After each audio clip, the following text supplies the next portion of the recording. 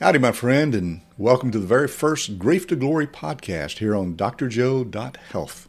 And I'd encourage you to, if you can, to take notes whenever you listen to any of these podcasts. Okay, so I'm going to cut right to the chase. Grief comes to everyone, sooner or later. And that's the truth. No exceptions, none.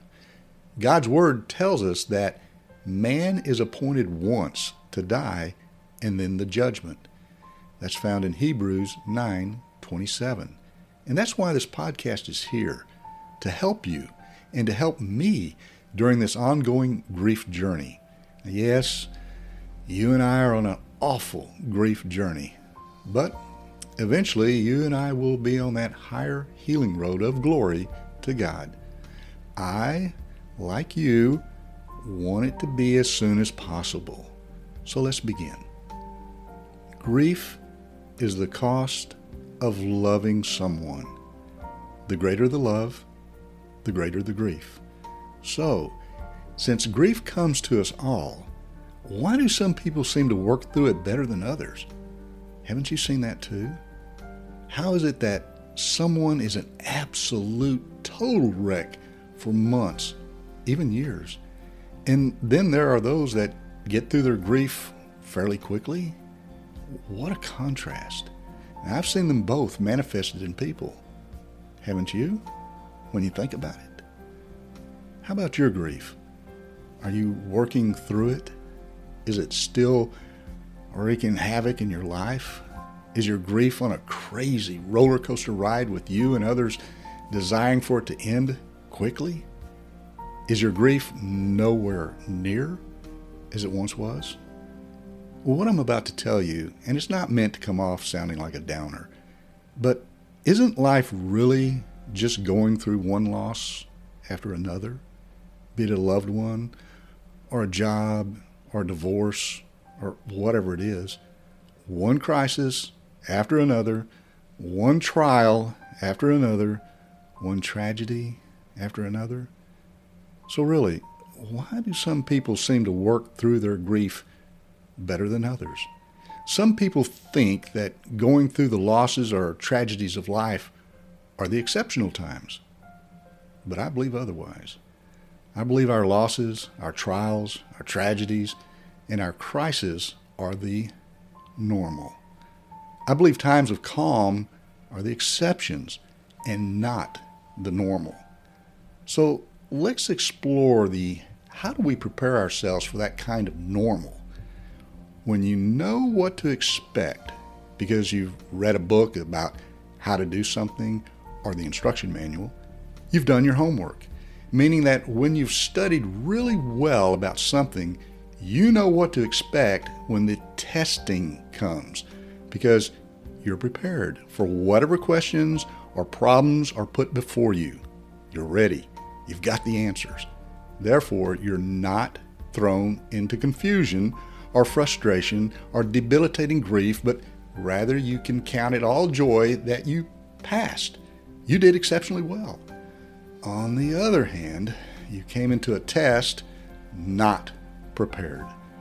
Didn't know the answers, and therefore you flunked the exam. And now all you've got is a huge amount of grief that is very difficult to deal with, and therefore your recovering is going to take a little more time to a lot longer time of getting prepared. Think upon this scripture verse as a part of our ongoing homework for you and me as revealed to us from Isaiah 40:31.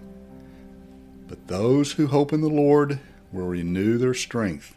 They will soar on wings like eagles. They will run and not grow weary. They will walk and not be faint. That's what it means to have done your homework.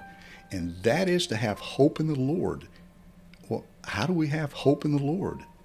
By doing our daily homework of getting into His Word, reading it, studying it, and applying it. That's what creates our hope in the Lord, which renews our strength and puts us on the road of glory. That's why some people get through their grief a lot quicker. They've done their homework. They've studied the instruction manual, the Bible. They know what to do and how to do it when a loss comes. A tragedy happens, a crisis occurs, they're prepared. Sure, they will grieve, but they will not allow the grieving to consume them over any extended length of time. They will come out of it stronger and much more able to help themselves and others. And here's what happens when we don't do our daily homework that is meant to prepare us for those trials, tragedies, and tribulations. We see it in Proverbs 13:12. Hope deferred makes the heart sick.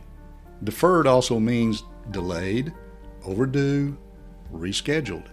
So hope delayed, hope overdue, hope rescheduled makes the heart sick. Sadly, that means someone hasn't done their homework. They don't have the right answers. They're not studied up. They're frustrated, confused, defeated.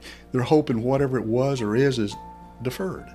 That is, delayed or postponed or gone.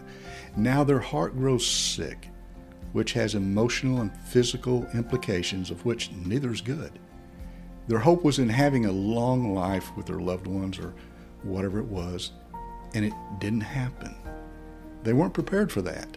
They avoid talking about those terribly tough times that will come, and their grief grew darker. Well, it need not be this way. Our desire is to experience a grief that does not drain us of life and from life. But if we're prepared or preparing for whatever the trials and tragedies of life throws at us, we're going to stick with our homework. And it's never too late to start working on the homework. Then it all becomes very, very healing. In fact, here's that Proverbs 13:12 verse in its entirety. Hope deferred makes the heart sick, but when the desire comes, it is a tree of life. Wow. When the desire comes, it is a tree of life. Glory. What's the desire this proverb is talking about? Well, I believe it's clearly pointing us toward Christ. He is our desire. He is our only hope. He is our tree of life. He is our Savior. He is our Creator. He is our provider. He is our glory. He is our everything. He is our ongoing homework. He is the one, if we let Him, who takes our grief and turns it to glory. His glory, and we greatly benefit from the sweetness, the enjoyment of the fruits of the Holy Spirit we know about in Galatians 5:22 through 23.